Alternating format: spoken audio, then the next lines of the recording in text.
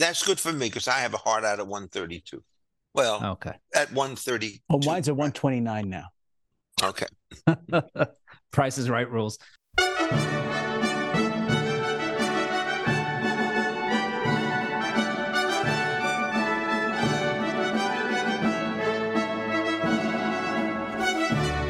Welcome back to the Law Talk podcast from the Hoover Institution, coming to you, as we always do, from the faculty lounge of the Epstein and Hughes School of Law, where the Christmas party always ends in someone drunkenly reading Justice Pitney decisions aloud. I'm your host, Troy Senek, former White House speechwriter, co-founder of Kite and Q Media, and moderator of a macrame subreddit. And I am joined, as always, by the Donner and Blitzen of the conservative legal movement. They are Richard Epstein, the Peter and Kirsten Bedford Senior Fellow at the Hoover Institution, the Lawrence A. Tisch Professor of Law at NYU, Senior Lecturer at the University of Chicago, and John Yoo, Visiting Fellow at the Hoover Institution, the Emanuel S. Heller Professor of Law at the University of California, Berkeley, and former Deputy Assistant Attorney General in the Bush administration.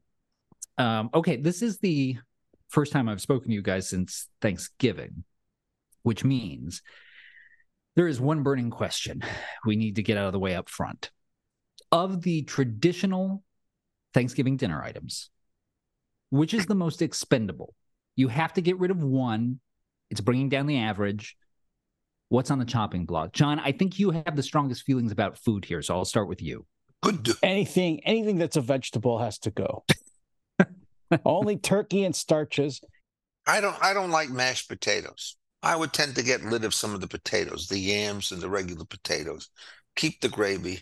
And it turns out the most variable item is surely the stuff that you put inside of the turkey.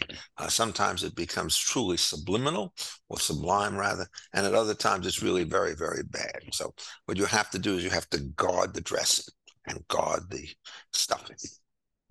I'm really surprised that neither one of you picked cranberry sauce. I like cranberry sauce. Yeah. Oh, yeah, guys. Especially it's the kind that comes out of a can. That's the best kind. It's like a gelatinous hockey puck. I mean, no. There's no other day of the year that you'd even consider this seriously. It literally has the kind of texture and color coding that in nature would tell us to avoid it. But I eat the little cranberries, the dried cranberries. Those are the ones that are much better. Okay. And so you get rid of the sauce and you keep them the other way. I like the way it comes out of a can in a solid whole, and then you slice it. John, you're showing your total lack of cuisine excellence. But that's been a constant theme on this show. The idea that I should be the epicure in any one-on-one comparison is absolutely preposterous. But John, every time you start to talk, you make me feel like a gourmand. My purpose in life. That's right. Make me feel good. I have set myself up for failure here because I now have to pivot from the ridiculous to the sublime. Let me just start you guys briefly with a bit of unexpected news. We learned shortly before we started recording that Justice Sandra Day O'Connor passed away today at the age of 93. She had basically withdrawn from public life over the past 5 years due to dementia, which also claimed her husband. And there's a strange dynamic with people who accomplish historic firsts because it tends to overshadow anything else they did in terms of their legacy. We know that the sentence that will always accompany Justice O'Connor's name is that she was the first woman ever to serve on the Supreme Court. But, and Richard, I'll start with you here. How should we remember Sandra Day O'Connor, the justice, and Sandra Day O'Connor, the person? Well, first of all, on the person, she was an extraordinarily nice person. I did not know her very well, but certainly interacted on her several times. Always gracious, always looking to make somebody else feel good and better, never trying to sort of pump up her own prestige on the Supreme Court. So she was, I think, the kind of very admirable person who never let her fame go to her head. And I think that's all to the great. And I don't know of anybody who ever had a hard word to say about her on any dimension. As a scholar or as a Supreme Court justice, she was always known to be the great balancer. Somebody could always see something on both sides, and balancing is a risky game. When it turns out you really need to balance, you want Sandra Day O'Connor to be there, but sometimes you're aching for a clear rule of one kind or another, and she would not give it to you. So this is going to be a mixed legacy. The one thing I can say, I think, pretty clearly is that she starts off as a moderate Republican, sort of ends up as a moderate Republican, probably moving slightly to the left, as most Supreme Court justices do. But I can't think of her ever exciting the kind of antipathy that is spoken about other conservative justices who have come and taken her place. She was always somebody who was regarded as easy to approach, always amenable. Many people often wanted to target her for their arguments and so forth because they believed that she would listen to them. And since she was sort of in the middle of the distribution, she would have an extremely high level of influence. Some people have said, in fact, by virtue of being 5 out of 9 on any particular directional game, she was the pivotal justice in a very large number of cases. So, I mean, it's clear she left public life many years ago, and it's good to her. But the thing I think that was actually really classy is I think she resigned in 2005, if I'm not mistaken. And she says, it's time for somebody else to take over. And that was the kind of generosity I think that she showed with everything that she did anyway. She also had a good sense of humor. I could remember one time when she talked about her show, and she was talking about her courtship with her first husband. And she said they used to go up into the stacks, and then she started to giggle. But she had a very nice human side to her as well, and wrote a very nice biography of her own life.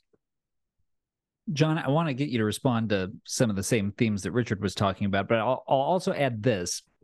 There's an interesting piece of trivia about Justice O'Connor. She was put on the court over 40 years ago now, and it was the last time that someone who had previously held elected office became a Supreme Court justice. She was a state legislator in Arizona. In fact, she was the majority leader in the state Senate. That used to be more common than it is now. I actually went back and looked at the math. Exactly 50% of the justices that have served in the history of the Supreme Court had previously held elected office. Today, of course, the court is made up almost entirely of former appellate judges. Justice Kagan is the one exception there. And the D.C. Circuit, the one that's always most prominently represented. So in addition to these thoughts about Justice O'Connor's legacy, I ask you about that trend. Has that change been good for the Supreme Court? I agree, Troy. We have been appointing less politicians, and we're appointing a cadre of professional judges to the Supreme Court. I think the downside with this is we're getting a series of judges who aren't really conscious in the way a politician would be of the political importance of their decisions, of the setting of the Supreme Court within the separation of powers and within our government. I think sometimes, strangely, I think they sometimes play a lot more. Professional judges might play more political games in a way on the court itself.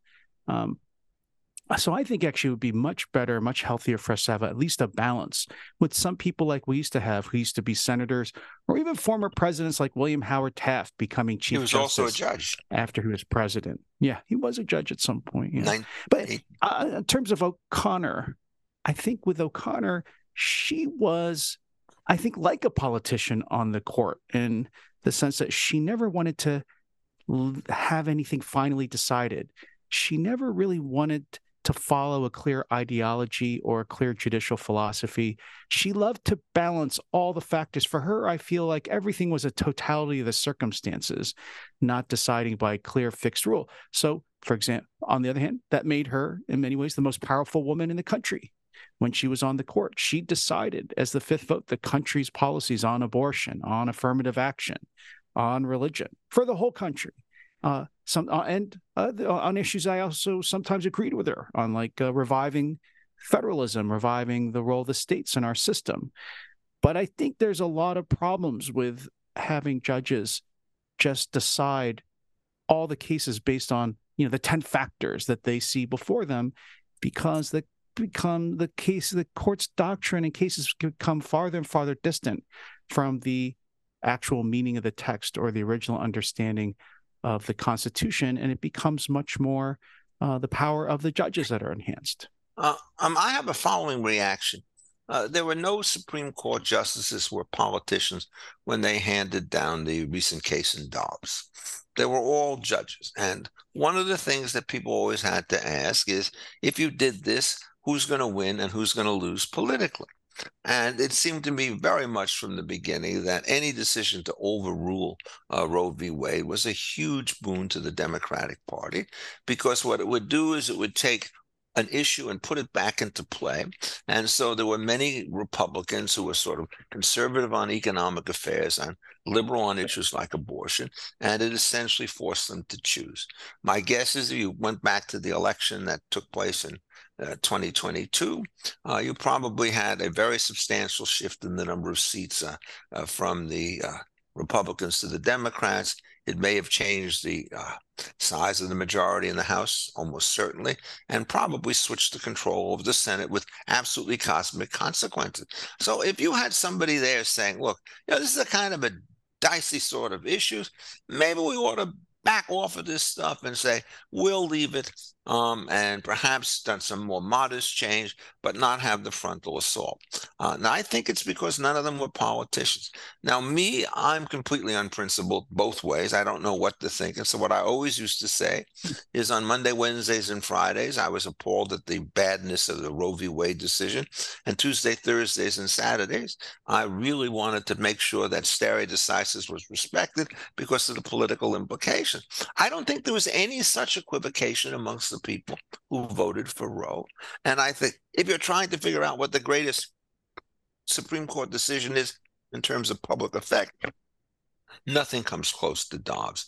And I don't think it would have been decided the same way if we had a Lewis Powell hanging around on the Supreme Court because of his experience in private practice and so forth. There is a tendency on the part of judges, regardless of their political affiliation, to think pretty much the same way because they don't have the broad kind of experiences that other people have. And in many cases, it may be fine for that professionalism to prevail, but there are going to be some cases where I think it's going to create some unwelcome complications. All right, I'm going to move you guys on to foreign affairs. We have had over the last week or so a series of short ceasefires in Gaza. This has been what a lot of progressives have been calling for because of the humanitarian cost. That's what they cite for the civilians there. But we also yesterday had a terrorist attack from Hamas members in Jerusalem. 3 people shot to death at a bus stop. There is no live ceasefire now as we're recording this. It looks like we're back at it. And yet there is still increasing pressure for Israel to ease off the gas, even maybe wrap this up. There was reporting yesterday that Secretary of State Blinken told the IDF, look, the longer this goes on, the more pressure there's going to be on Israel and the U.S. Richard, I'll start with you. How should Israel be thinking about what comes next? How should the U.S. be thinking about it? Look, I mean, I think it's a pretty clear answer to this question. You just have to ignore the publicity and press on with the original war games plan, which is to eradicate Hamas and hold all of their leaders responsible, including assassination if necessary, which was announced yesterday. I think the politics will follow that. There's going to be a huge amount of difficulty in the short term. What Mr. Blinken should do is something quite different. He says, look, you open up the Rafah gates, put people into Sinai so they're out of harm's way, and cordon them off there. They're Egyptian citizens, most of the people who happen to live in Gaza. So why don't you do this? But if the Israelis yield to this, what's going to happen?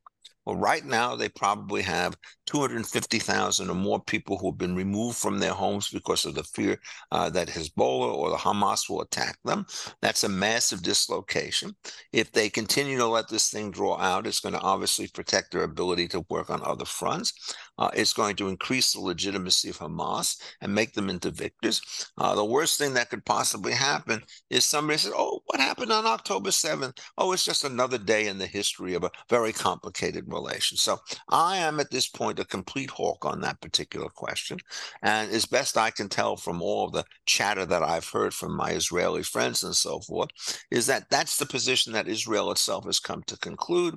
Whether they could save the hostages is a big question to ask, but the hostages are obviously critical. But at the same token, there are going to be many more military deaths that the Israelis are going to have to suffer if they start to yield to what it is that Mr. Blinken is suggesting under these circumstances.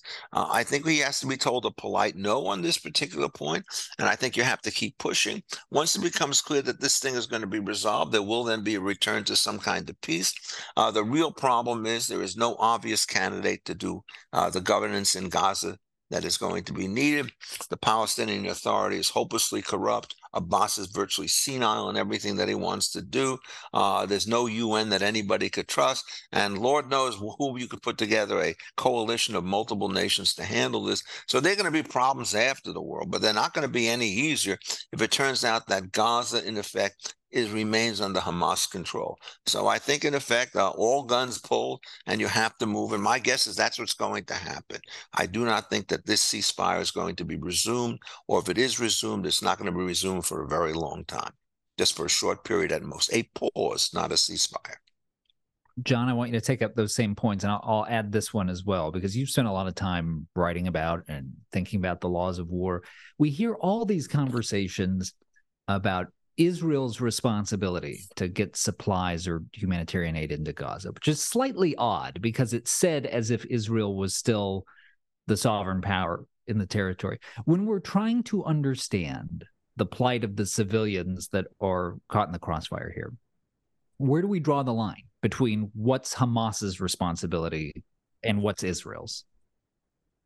That's an excellent question, really difficult, and it is part of this whole campaign, I think, against Israel.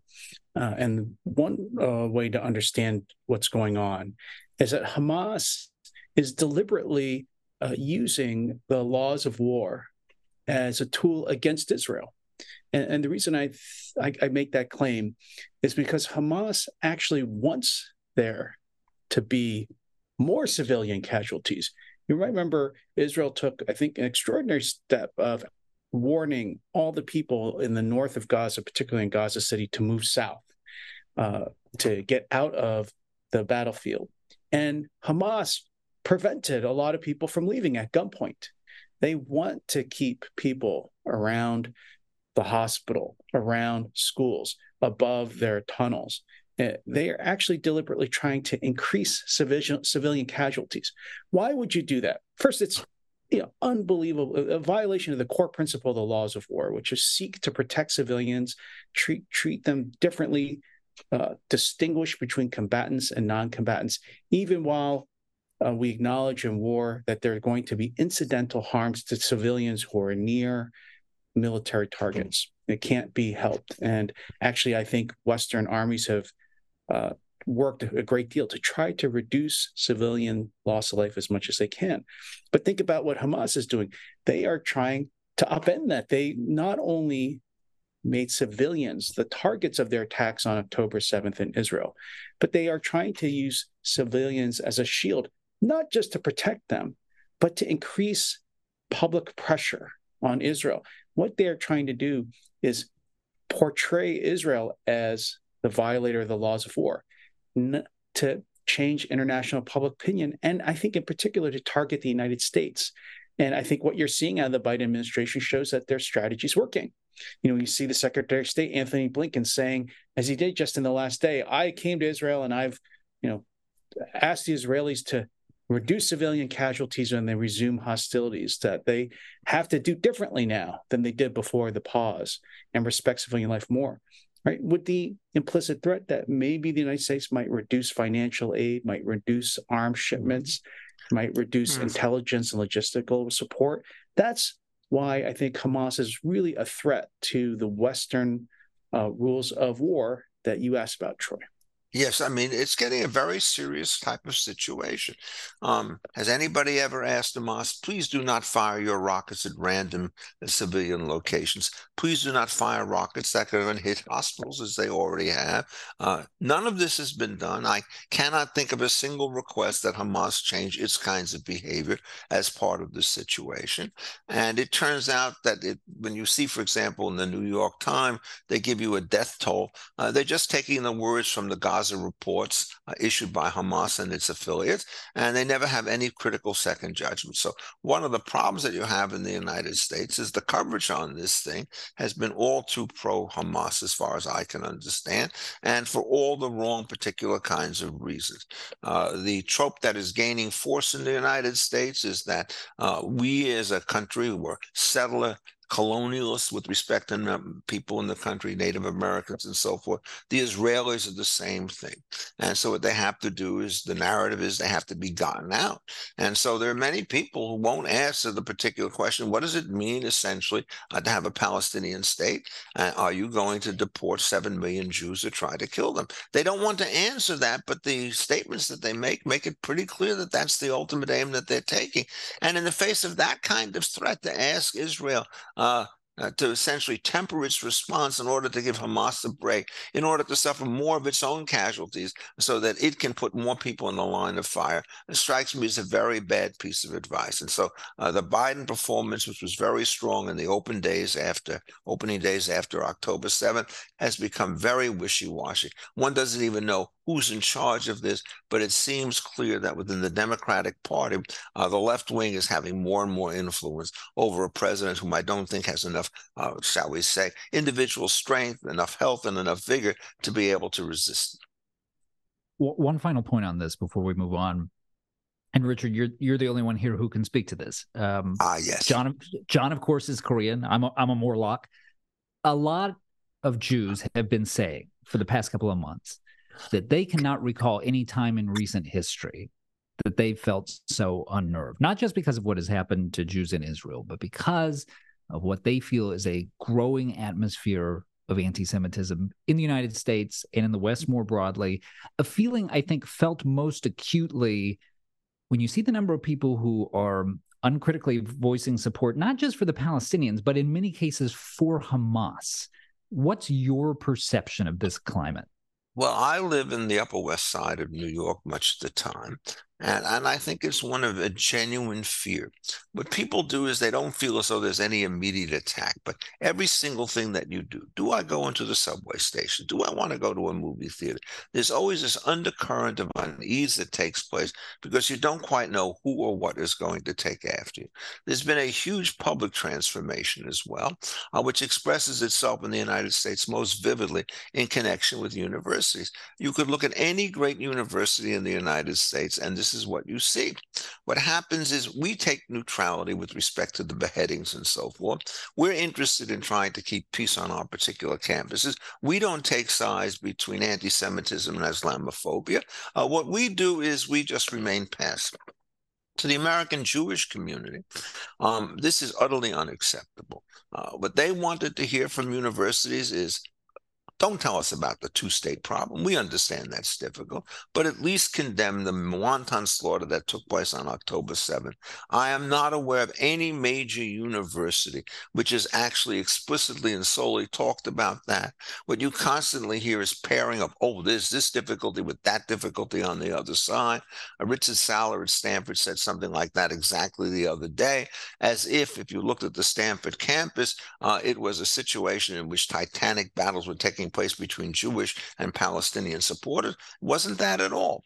The Palestinians essentially run the campus. They violate all the particular rules in question about permits and distancing and the use of various kinds of microphones and bullhorns and so forth. It's really a very, very dangerous type situation. And what's happening is the money is being cut off.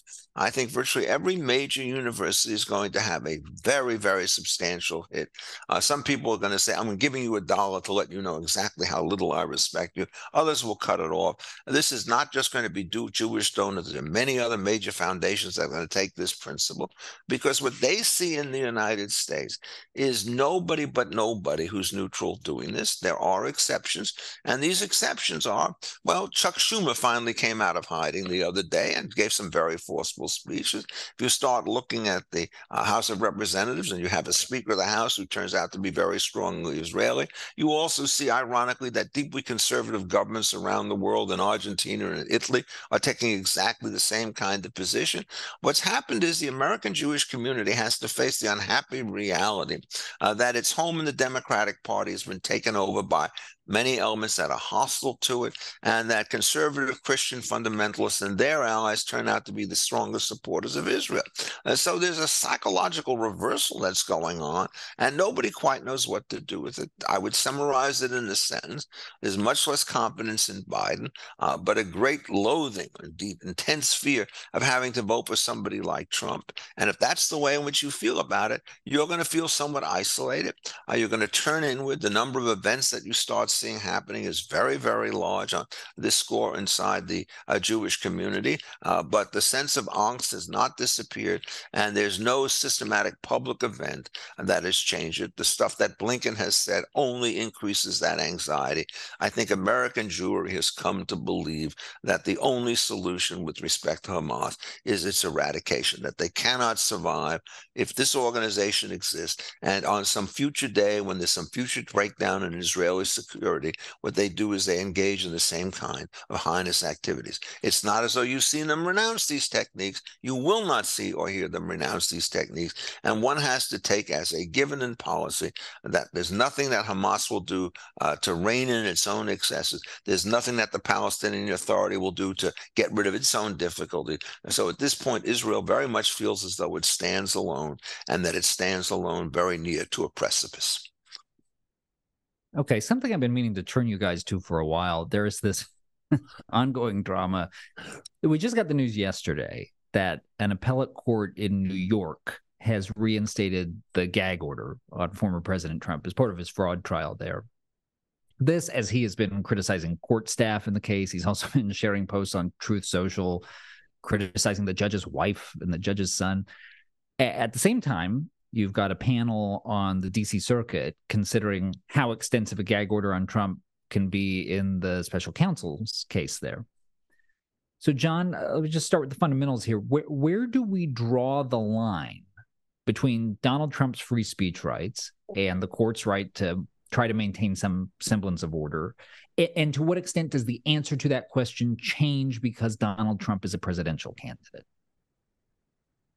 I think the court's drawn their gag orders. The courts have drawn their gag orders too broadly here in both the New York case involving Judge Engoron. This is a civil fraud case, and then the D.C. Special counsel case, which was issued by Judge Chutkan in federal court. I think the only grounds that the courts can provide to limit the free speech rights of people outside the courtroom. Notice this is outside the courtroom. I think judges have pretty free sway within the courtroom to maintain order, right? For example, when you say there's a time limit on oral argument, you're cutting off free speech. We don't think of that as a free speech violation because the courts have this authority to make sure that proceedings can run properly. But the thing that's troubling here is that they're trying to block Trump from speaking outside the courtroom. And so the courts have recognized that speech that's used to intimidate, for example, jurors or people connected to the operation of the justice system, right? Those kind of orders might entrench on free speech, but they have to be really narrow. Personally, I'm not even sure I would agree with the authority of courts to do that. But they've always had this threat, well, if you don't obey our orders, we're going to issue contempt sanctions, or we'll even just issue a default judgment and you lose automatically. But I think that Trump in particular has a stronger First Amendment case than, say, you, me, or Richard might have. I'm sure this is going to be a big problem for you, Troy, in the future, being subject to gag orders. But in the future, right, Trump, he's not just a regular citizen. He's running for president. And I think the First Amendment rights that he has are even more important. He's not just some crazy guy who's saying I'm running for president. He is the leading candidate to win one of the two major party nominations. And so, I mean, this is exactly what the free speech clause was designed to protect, was the right of the political system, the right of our ability to choose our own representatives and for people to run for office. So I think that the courts have gone too far in their limited ability, right, to prevent intimidation, to prevent attacks on jurors, to prevent efforts to interfere with the working of the justice system. I basically agree with John, and let me put it in a slightly different fashion. In order for me to have confidence that this order is needed, I want to see not just the possibility of some untoward behavior, but some actual demonstration of behavior of that kind that has happened. And what you have here is the notion, well, he's really being very nasty to the prosecutor and to the judges and the witnesses. There's no evidence that any of them are intimidated or not being able to perform their job. And so I think what happens is there's a timing issue, which is extremely important. And you don't want to put these gag orders in before you have very tangible evidence of the kinds of abuses that are going to take place. And it is extremely important that Trump be able to express his views, just as I think it's extremely important that I am able to express my views, disapproving of much of the things that he said. The correct response in many of these cases is not an order, it's counter speech. And I think it's perfectly appropriate for people to say, have you heard what this madman has said about getting rid of Obamacare? Do you really hear what this crazy guy says about the 2020 election and all of that stuff? He's really not fit for public office. I think that's the way in which you try to respond to this, and it may well have its effect. My own view about him is it's a very crazy situation. I think at this particular point he has a very dominant lead, but I don't think he has a lock on the nomination because his own erratic behavior into the future could start to change things. I think the odds are that it will not. But it may. And so I think it's important to let the political process run its course, because amongst other things, if the public at large sees the kind of exaggerated behavior that he engages in, they may well reduce his support. And so stopping all this behavior, I think, also deprives the public of information as to the kind of candidate they're going to get in Trump. And this is a really critical issue because the guy who ran for president in 2016 is not the guy 8 years later that he has once been. And I think most of his capabilities are diminished in one sense. And I also think his exaggerated sense of self-pity and inevitability are much more pronounced then than they were then. I thought he was better in 2020 than he was in 2016 on these issues. But I think there's only one direction in which his performance can go given his age, and that's down. I have one brief follow-up for you on that, Richard, because you do have to credit Donald Trump this. There is a real kind of consistency to this guy in that he doesn't seem materially different in the courtroom versus on the campaign trail. Sort of what you see is what you get. I'm not sure if that helps him in the courtroom. So here's the maybe unanswerable question. If Donald Trump was your client in these cases, what's the best advice you could give him that you think he might actually take? Well, the only thing you could give him is to temper down on, shall we say, eruptions and so forth. And before you publish anything, count to 10 and then start to do it. Look, I mean, one of the things that cost him the election back in 2020 is that in the first debate, I believe it was, he took the advice of Rudy Giuliani. And every time it turned out that Biden spoke, he interrupted him, he talked over him, he was rude, obnoxious, and so forth. And the kind of report afterwards was that independent or Republican suburban women found this behavior so utterly atrocious that they backed off the support that they might have previously given to him. And so I want to tell him the fact that when you do all of this stuff, you may rally some of your supporters, Mr. President or Mr. Former President, but what you're going to do is you're going to rally the opposition as well. They will not attend your rallies. But they will vote against you. And one of the things you say is this is not a contest in which you're trying to get 20% of the market to sell books. This is a market where you got to get 50% of the vote, roughly speaking, in order to win an election. And if you manage to make your audience more impassioned than they were before, you've managed to expand it from 20 to 22, let's say. But on the other hand, the opponents are going to gain 5 or 6 votes as people are going to say to themselves, how could we ever trust this man to be president of the United States? And I have to say, every time I see him engaged in one of these random outbursts, I'm more convinced than ever that he's not fit to hold the particular office in question. And that's not what you want to have a large number of people in the public thinking. What you want to do, in effect, is to create the opposite profession, which is that you are going to be relatively stoic in the face of some serious abuse. At this point, the simplest way to put it is the emphasis is no longer on the excesses of the various prosecutors or the excesses of the various judges. It's focus on the excesses of Mr. Trump. And this is not an area where you want to be the center of attention, because that attention, when taken as against the entire public at large, is going to diminish ultimately your chances of winning election, even though it might not harm your chances of getting the nomination.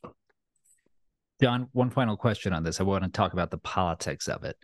When the indictments started dropping on Donald Trump's head, the criticism from some quarters, fairly or unfairly, was not only are Democrats crawling out on a limb to prosecute Trump on charges that they might not have brought against someone else, but also there's a cynical component to this insofar as they know Republicans will rally around him as a result.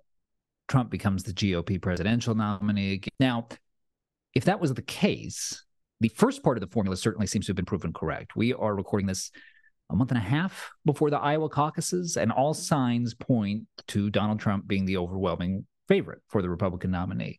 But at the same time, be careful what you wish for. Sean Tremby, who's the formidable analyst at Real Clear Politics, said a couple of days ago, not only can Trump win, but you ought to regard him as the favorite right now.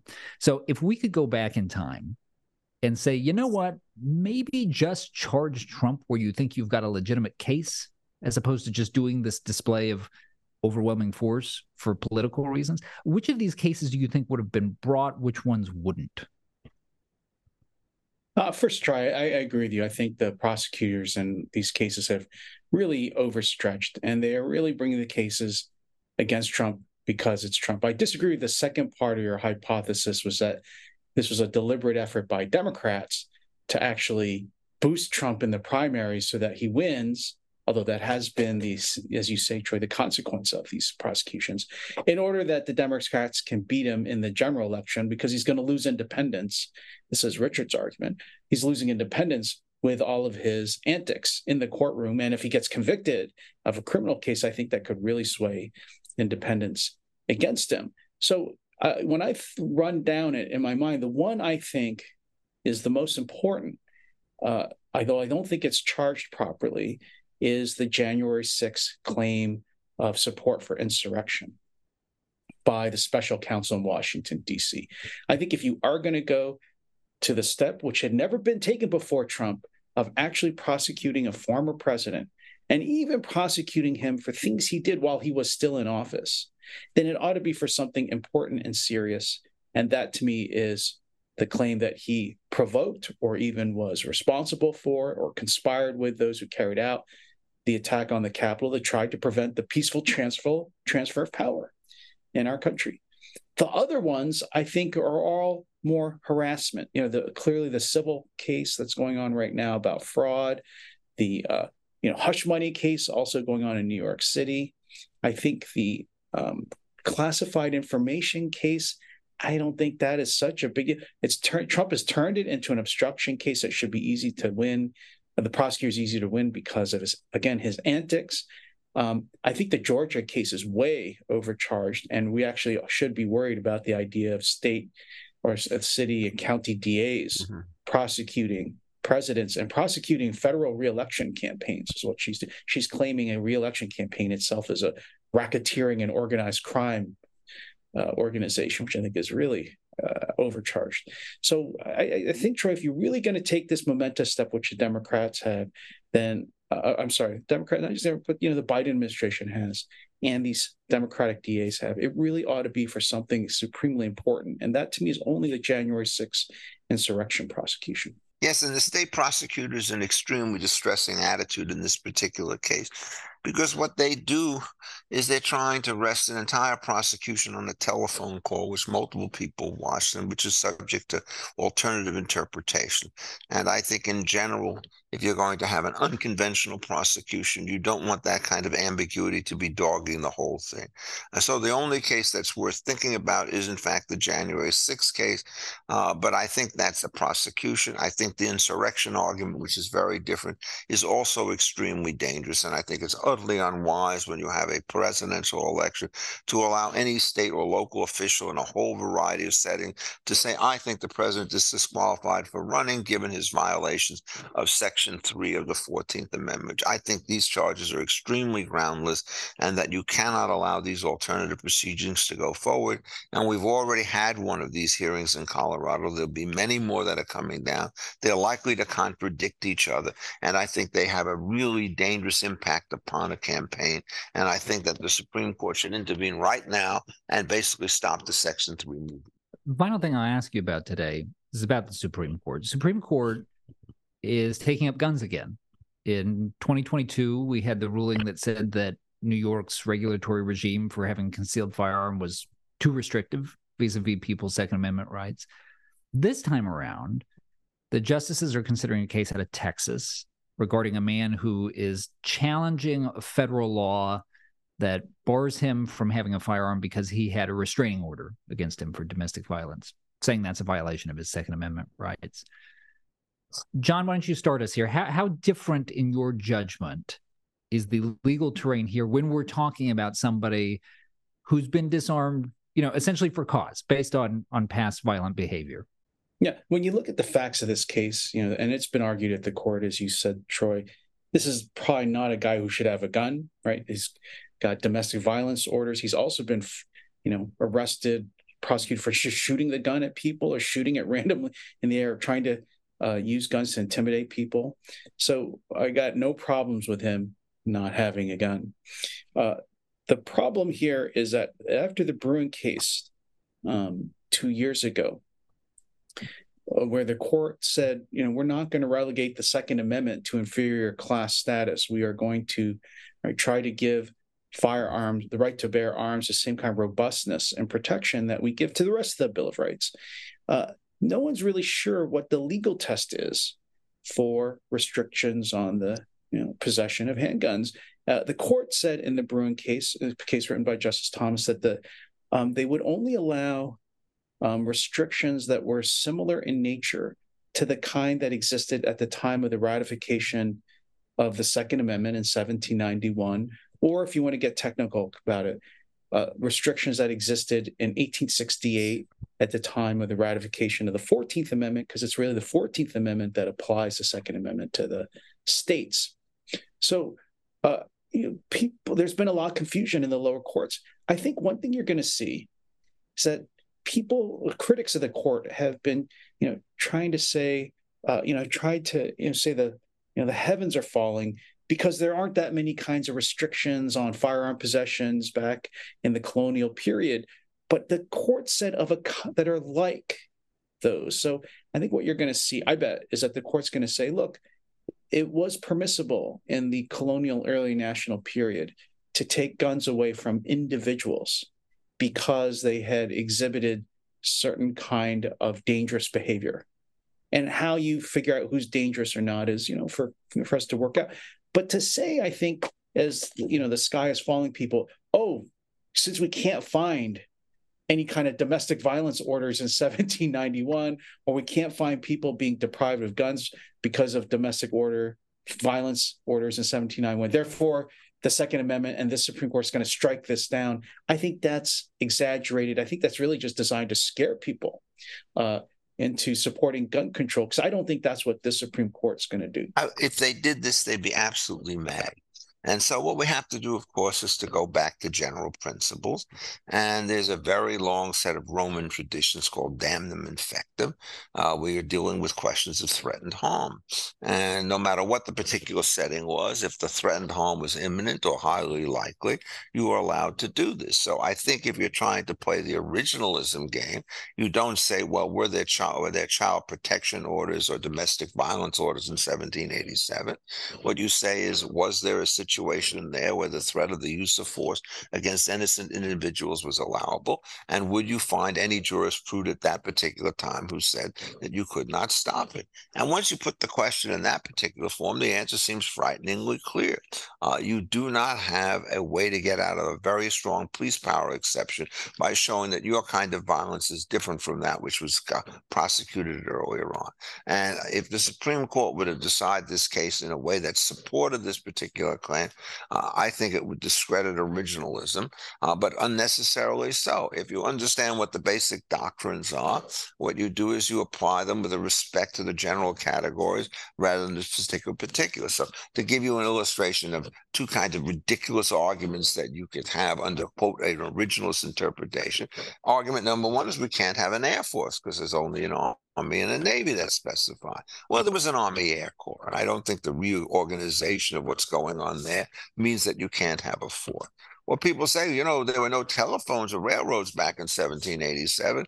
And so therefore, when you talk about Congress's power to regulate commerce, they can't regulate airplanes and they can't regulate telephones. That would also be crazy. The operative category is there some kind of interstate activity, whether it be in communications or transportation? The mode isn't specified in the Constitution, and so all those new developments are covered within the original grant.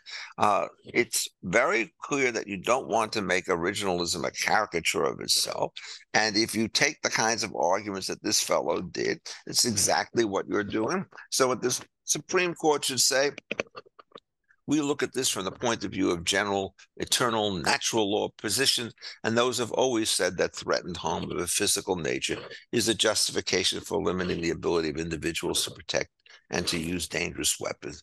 And so long as you had a police force back in 1787 or a posse or any other aid to try to maintain local order, that's enough to support this determination here. And I think it's going to be 9-0 on that.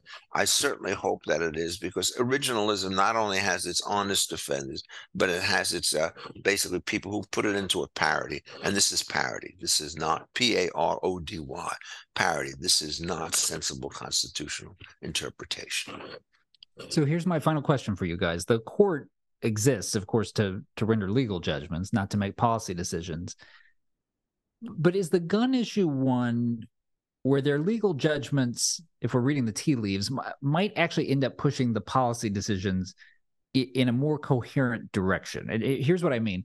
It seemed pretty clear, as you suggest, Richard, from the oral arguments in this case, that there is not much of an appetite, even amongst the conservative justices, to let people like this guy in Texas evade these kinds of restrictions.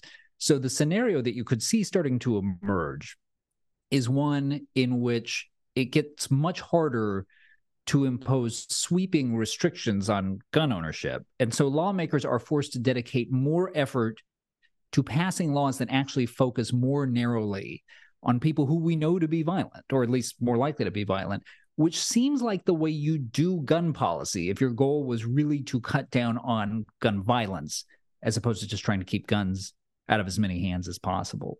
John, is that too optimistic? Well, it's not optimistic. That's just what you do when you recognize a constitutional right.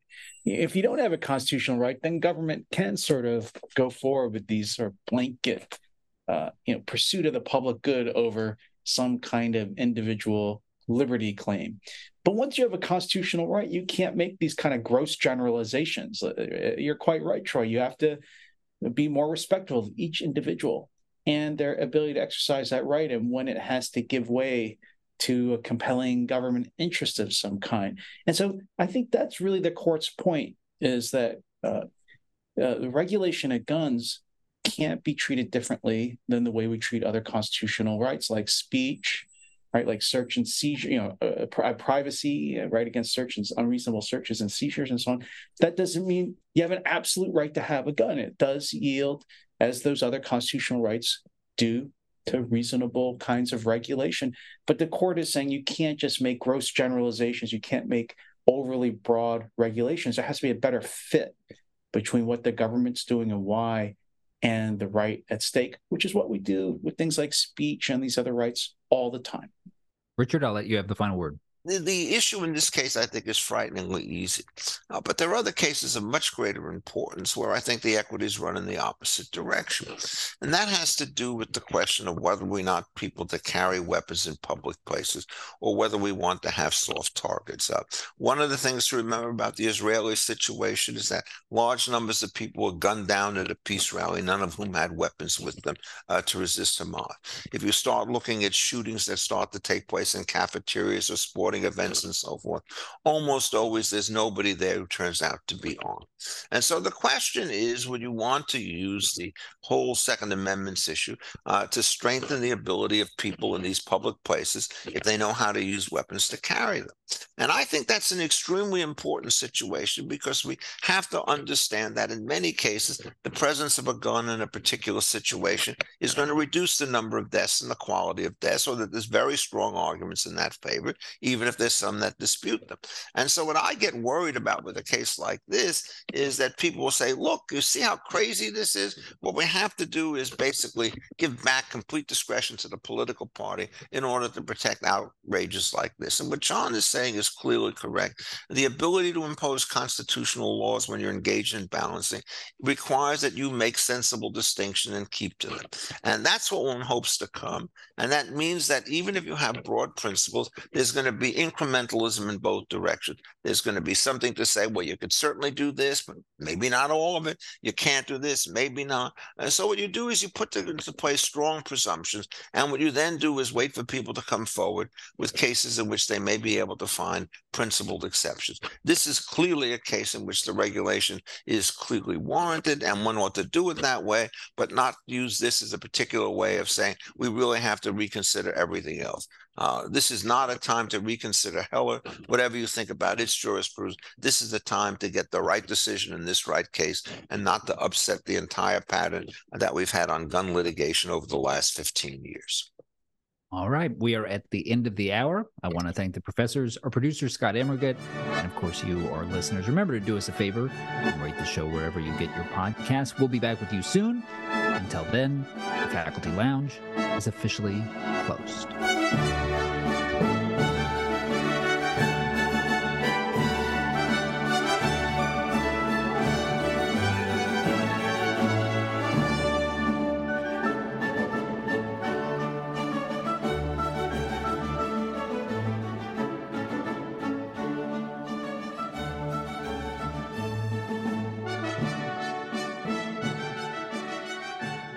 All right. That's great. Goodbye, John.